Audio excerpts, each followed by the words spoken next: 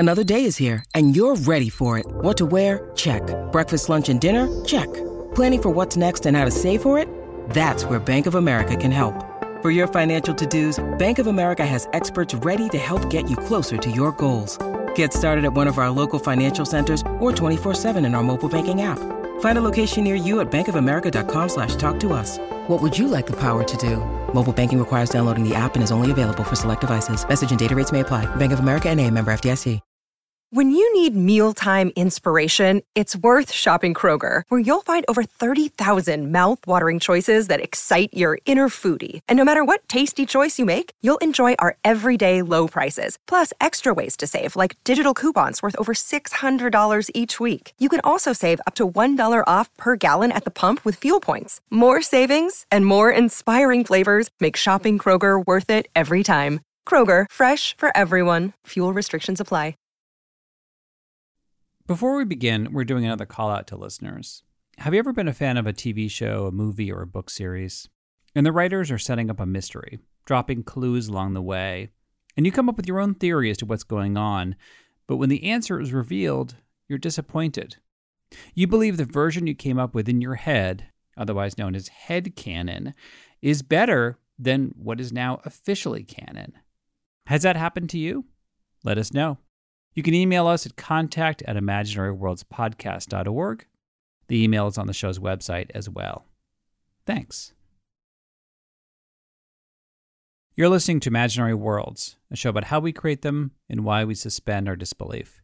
I'm Eric Molinsky. I have a theory about the holidays. I've always thought that Halloween is like a national purging of all of our dark impulses or scary, inappropriate thoughts. And once that's out of our system and our minds are clear, we are ready to welcome the pure wholesomeness and good cheer of the Christmas season. But that's not exactly the way things work in Central Europe.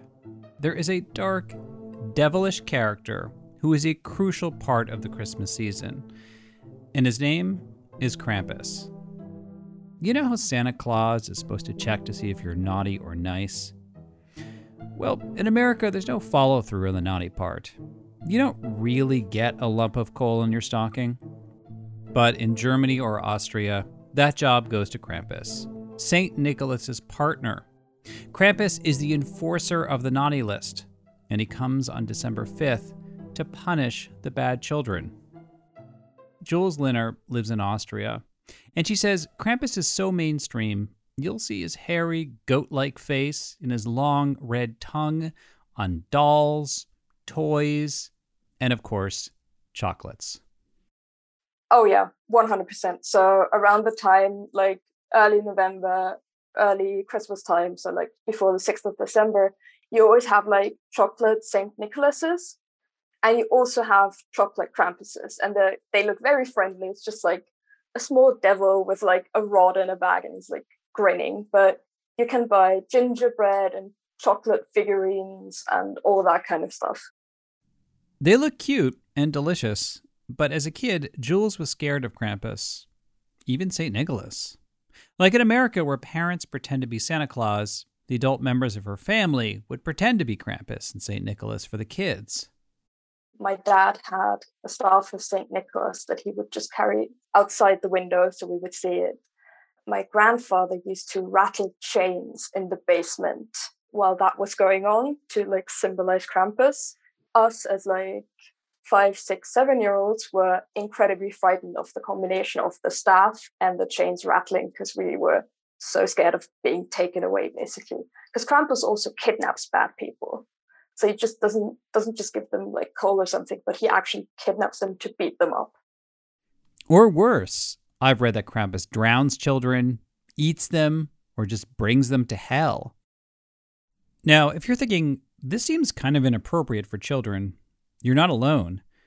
I found an article from 1953 about an Austrian school administrator who was trying to get Krampus banned from kindergartens. He said, quote, "There's too much fear in the world already. Unemployment, high taxes, not to mention the atom bomb. Let's begin by throwing out Krampus." Over the years, well-meaning teachers and psychologists have tried to make the same argument. But Krampus is more popular than ever. And Jules thinks the appeal of the character is psychological. I once wrote a paper on fairy tales, and that just comes to mind, that how the evil stepmother is just your mother when she's being cross with you. So when she's angry at you, a child is like, that's not the same person as my mother. And kind of in the same way, like when you do something that is bad, or like when you step out of line, there is this other person that will take over the punishment, but not the good, pure Saint Nicholas. That's so interesting. That's true. Because, like, you know, as little kids, you know, your parents, you look up to them and, like, you think they know everything. And then, like, when you do something bad and then your parent punishes you and you see the side of them that's really scary, it's like in a weird way, like Saint Nicholas and Krampus are those two different sides of your parent that it's like really hard to reconcile when you're a kid. Yeah, and it's something I also witness in my day-to-day life, because I'm a teacher and I teach with another colleague in the room, and I'm usually the bad cop. So I'm usually the one who's fairly strict, and my colleague is like the more fun one. And then the other day, my colleague turned into the very strict one, and the kids were like so overwhelmed by that sudden change.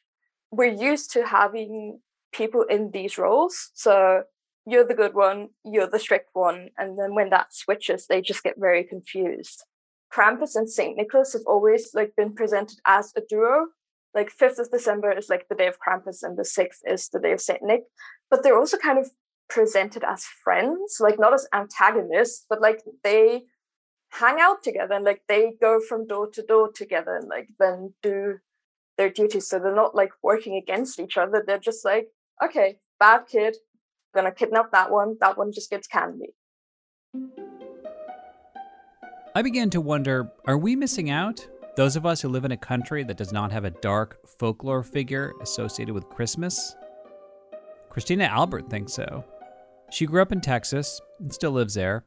Her parents were German and Austrian, and they raised her and her sister in their traditions. So when she was a kid, on December 5th, she and her sister would put their boots outside the front door. The next day we would, I always had at least one piece of coal or one potato or one onion, and then a lot of candy, but it was always the German candy, which you couldn't get in the U.S. The lump of coal and potatoes were supposedly left by Krampus to symbolize the times that she had been naughty instead of nice. And the German candy, that had to be from Saint Nicolo, as she called him. There's no way, because this is before Amazon, of course, and, ordering things online like that. And so I thought I was special. I was the only one getting it. And it did make me behave better throughout the Advent season. And leading up to December 5th, she would also get cards from Krampus. And those cards had warnings. And they were scary, but they would always be written on, and they would always have a reference to something I'd done, like in the summer, right, or where I did something to my sister. And so I believed this was real. And Santa, okay, if you didn't believe, you didn't believe. But man, how could somebody know this about me? Something I did over this summer. I believed for a long time. Until one day I looked at the card and I recognized the handwriting. And I went screaming through the house that, "Oh, me is Krampus, oh, me is Krampus," that my grandmother was the devil, basically, because I finally recognized it. And what was happening, of course, is that my grandmother in Vienna was sending boxes of stuff to my mom to do this. So were you like genuinely scared of Krampus, or was it like a fun scared or like a really scared? No, when I was little, it was really scary. As I got older, I was like, yeah, well, I've been good. He's never done anything to me, so I'm okay. But he always knew something, right? So I still was on my toes. But when I was very young, oh yeah, scared to death because he was scary looking. I thought he was real. I thought that he and Niccolo would talk and determine whether or not I deserved treats and whether or not I was good and that sort of thing. So tell me about the what you do with your daughter with Krampus. Oh, well, when she was little, we lived in the States, and then I married a German chemist, and we moved to Germany. So she speaks fluent German, and she kind of got it both. And she was scared of Krampus. I mean, she would tuck herself in at night and had to sleep next to me tucked in if she thought that Krampus was going to come get her, and boil her heart. So what's it like for a lot of parents when it comes to Santa Claus? There's like, oh, I remember being a kid and now I can spread that magic to my children. You still get to do that with Santa, but what's it like in reverse? Like, oh, this is so much fun. My daughter's worrying that Krampus is going to boil her heart. I know. And I got a lot of grief from, the more modern parents that I was doing this, but I thought that it was a good way to instill, what's good, what's right. Are you telling the truth? So I think that it taught her respect, to be helpful, to be kind. Without me being a scary mom, I think that I instilled really good things in her that way. And so we can sanitize everything in this world and make it all, fluffy and cotton balls for all of our kids and put them in bubble wrap, or we can teach them reality. These things, transfer over to reality. By the way, I checked in with Christina's daughter, who is grown up now, and she confirmed that as a kid, she really thought that Krampus was going to eat her heart if she misbehaved. But she also said that having Krampus as a punishment figure helped her gain a strong moral compass in life. And even today, she is still a little scared of Krampus. So where did this tradition come from? And how does it fit with the modern world today? That's after the break.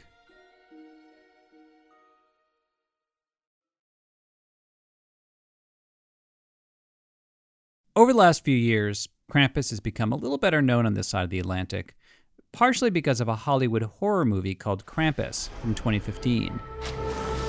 St. Nicholas is not coming this year. Instead, a much darker, ancient spirit. His name is Krampus. Al Ridnour wrote a book about Krampus, and he started organizing Krampus parades in Los Angeles 8 years ago. At one point, he was approached by the producers of the Krampus movie, and they invited him to a screening, thinking that he would help spread the word. But I think I didn't like the film, so that all kind of went south. Lord knows the folklore, there was no folklore that resembled there. In fact, when they said, what did you think of the Krampus film, they sent me a message and I said, I didn't know there was a Krampus in it because it's so different from anything that, related to the tradition. It's funny. I mean, and I no longer have to tell people what a Krampus is thanks to the movie, except I have to tell them what a Krampus is if they care beyond the movie, what it might be. The only other time that I see Krampus come up in American culture is when comedy shows make fun of this foreign tradition.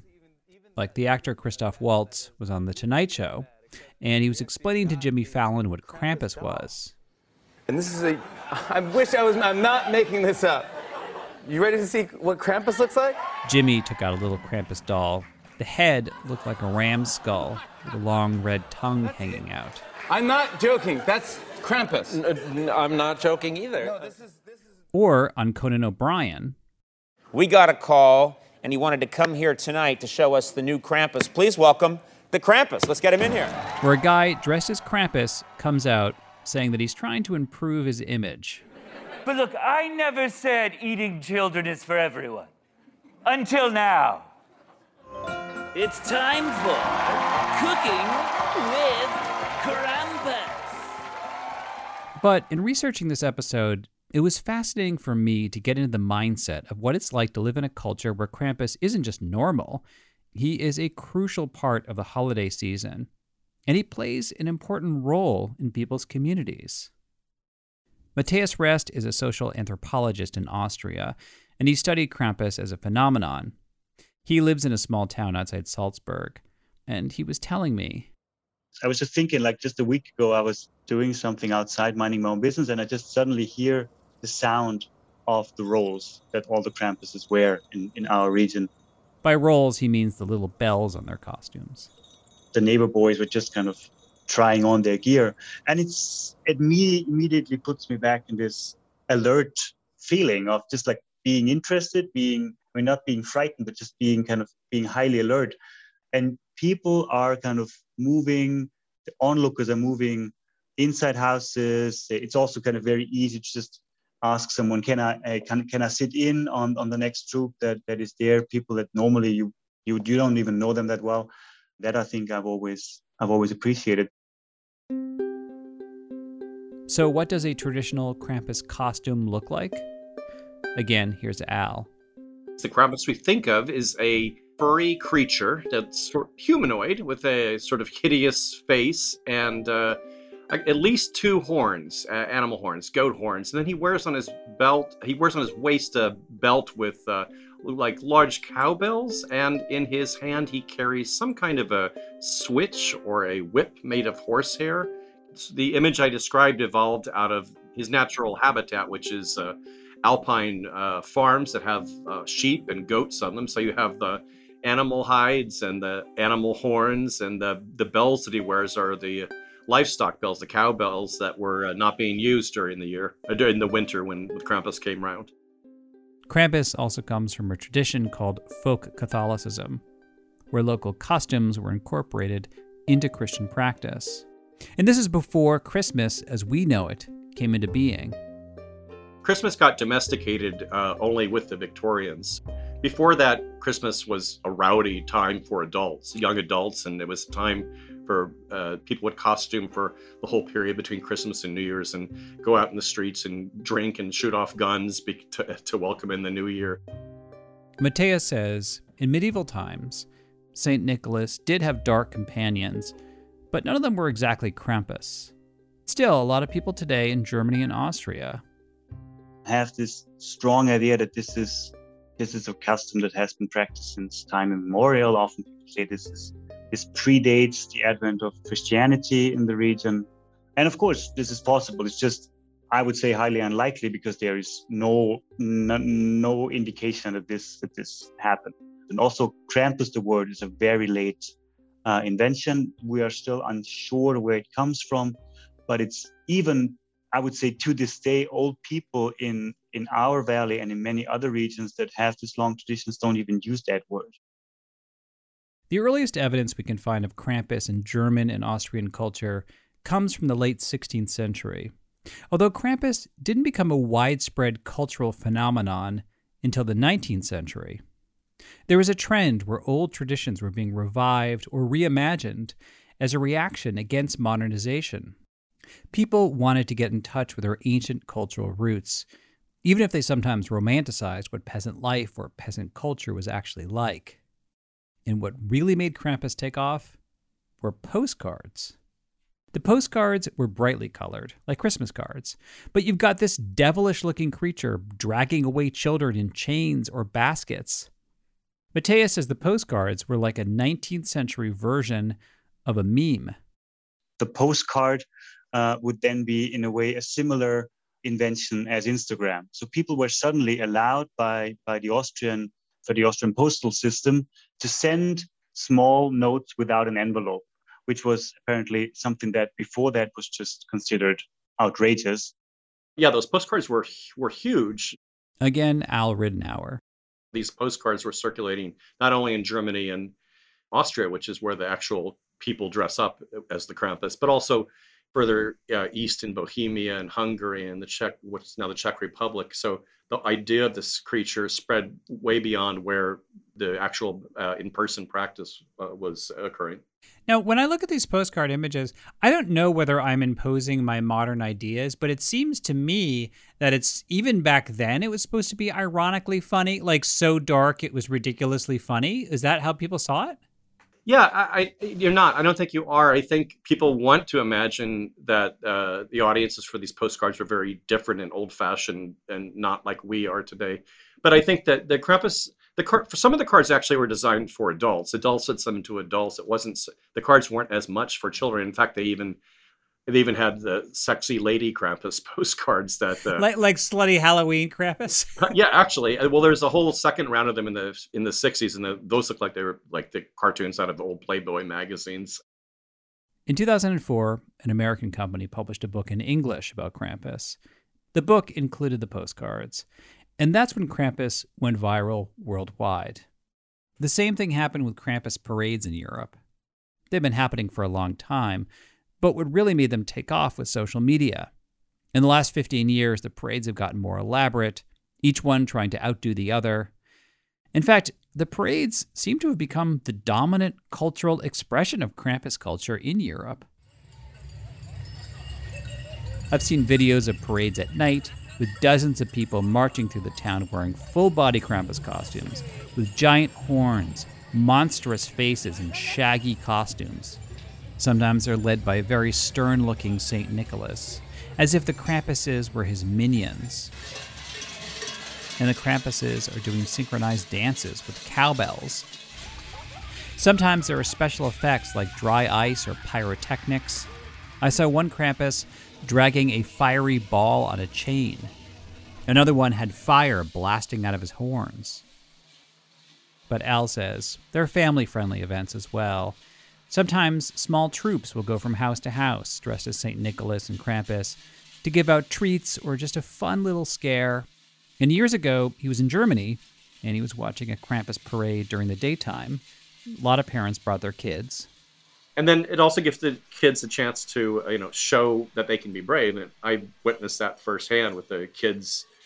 I've been at a Krampus run where I see a kid near me was like visibly trembling to the point that everybody nearby could actually see that he was trembling. People, I think, felt like he was attracting attention as the Krampuses drew closer. People are kind of watching to see what would happen. And then Krampuses kind of do that thing you do when you come up to make yourself small. Like if you're approaching a dog you don't want to have a confrontation with. So their posture becomes a little less aggressive and they kind of reach out. And the kid actually steps forward. The parents give him a little push from behind and he puts his hand out and he shakes the hand. And then the kid, he just bursts out in this huge smile. And everyone was watching that. And that was a moment that stayed with me, kind of illustrating for me how the kind of pride that it kind of can instill in kids that, you confront this thing, it's a little scary, and this is all in the make-believe world, but it's good rehearsal for later in life. When Al and his group started the Krampus parades in Los Angeles, they had a similar feel. They even staged them at an outdoor German-themed mall called Alpine Village in Los Angeles. But they also had an event for grown-ups called the Krampus Ball. We had sort of themed acts. There was a band called Krampstein. They played in Krampus costumes, and even the lyrics were reworked in German to reflect Krampus themes. So they were always our headliner. And then we'd also have the Krampuses burst out and circulate through the crowd at one point around midnight and swat people. People compete to be swatted. To be swatted, you said? Well, with the switches the Krampuses carry, yes.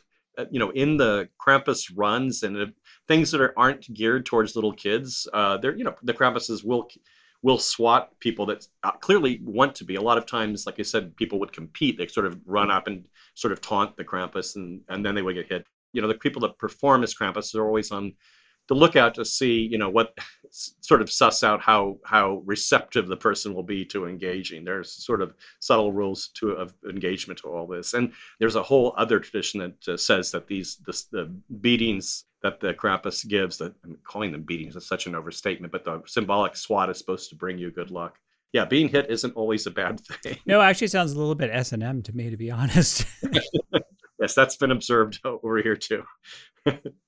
So when you put on a Krampus costume and you're at a festival, what do you feel? What does it feel like to put one on?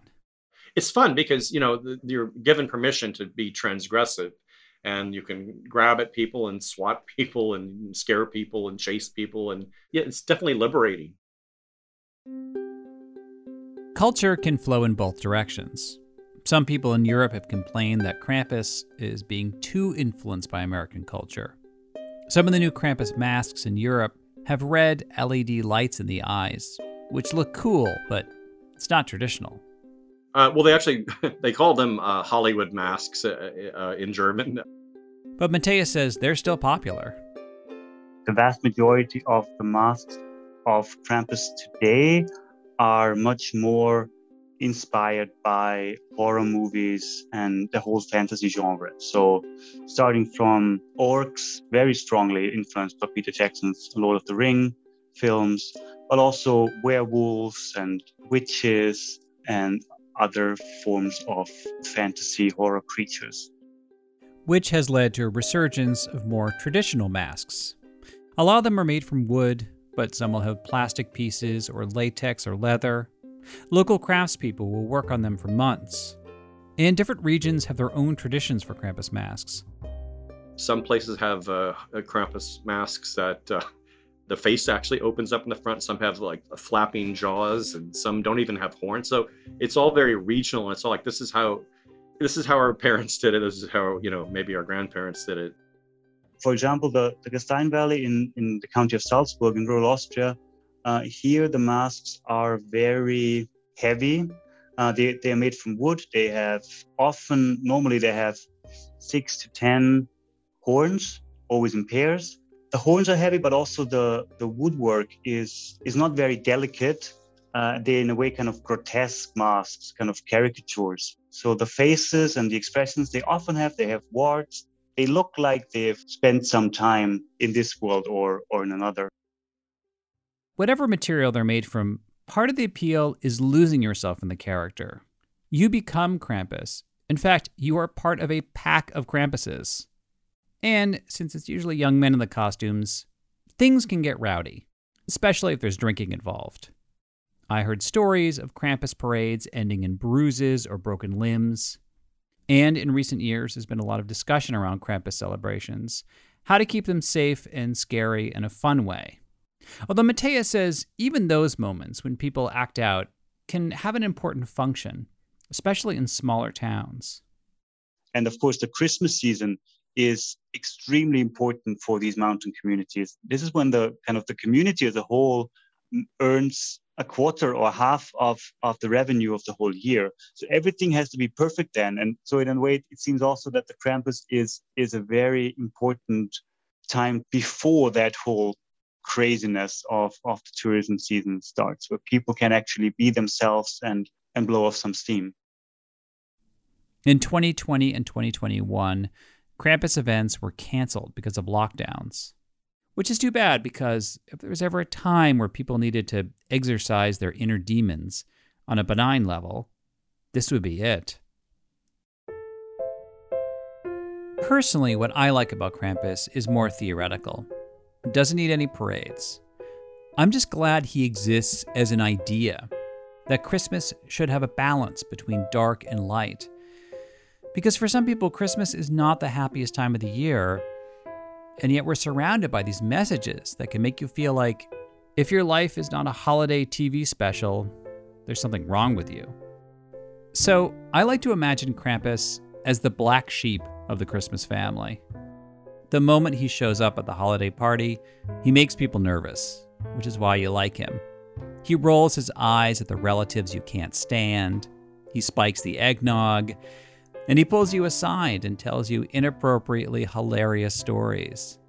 He helps you get through the darkness of the winter season, so you have the strength to keep going into a new year. That is it for this week. Thank you for listening. Special thanks to Jules Linner, Christina Albert, Matthias Rest, and Al Ridenour. I have links to Al's book and his podcast in the show notes. You can also like the show on Facebook and Instagram, where I put a slideshow of Krampuses, from the chocolates to the postcards to the parades. I also tweeted E. Malinsky and Imagine Worlds Pod. If you really like the show, please leave a review wherever you get your podcasts or a shout out on social media. That always helps people discover imaginary worlds. Also, if you're interested in advertising on the show, drop us a line at contact@imaginaryworldspodcast.org, and I'll put you in touch with our ad coordinator. The best way to support the show is to donate on Patreon. At different levels, you get either free Imaginary World stickers, a mug, or a t-shirt, and a link to a Dropbox account, which has the full-length interviews of every guest in every episode. And recently, we lowered the pledge for the Dropbox account, so you can now access it at $5 a month. You can learn more at imaginaryworldspodcast.org. Welcome to a journey into the heart of the Texas Renaissance Festival, the nation's largest and rowdiest celebration of medieval fantasy. But what lurks beneath the facade of tights and turkey legs? Well, we dove deep into the empire to uncover a history marred by mystery and misconduct, murders, assaults, and other crimes that tarnish its legacy. This isn't just a fairy tale, it's a cautionary tale of power, fantasy, and the consequences that follow when they all collide. Search for Crime Waves Renaissance Texas on Apple Podcasts, Spotify, or wherever you're listening now.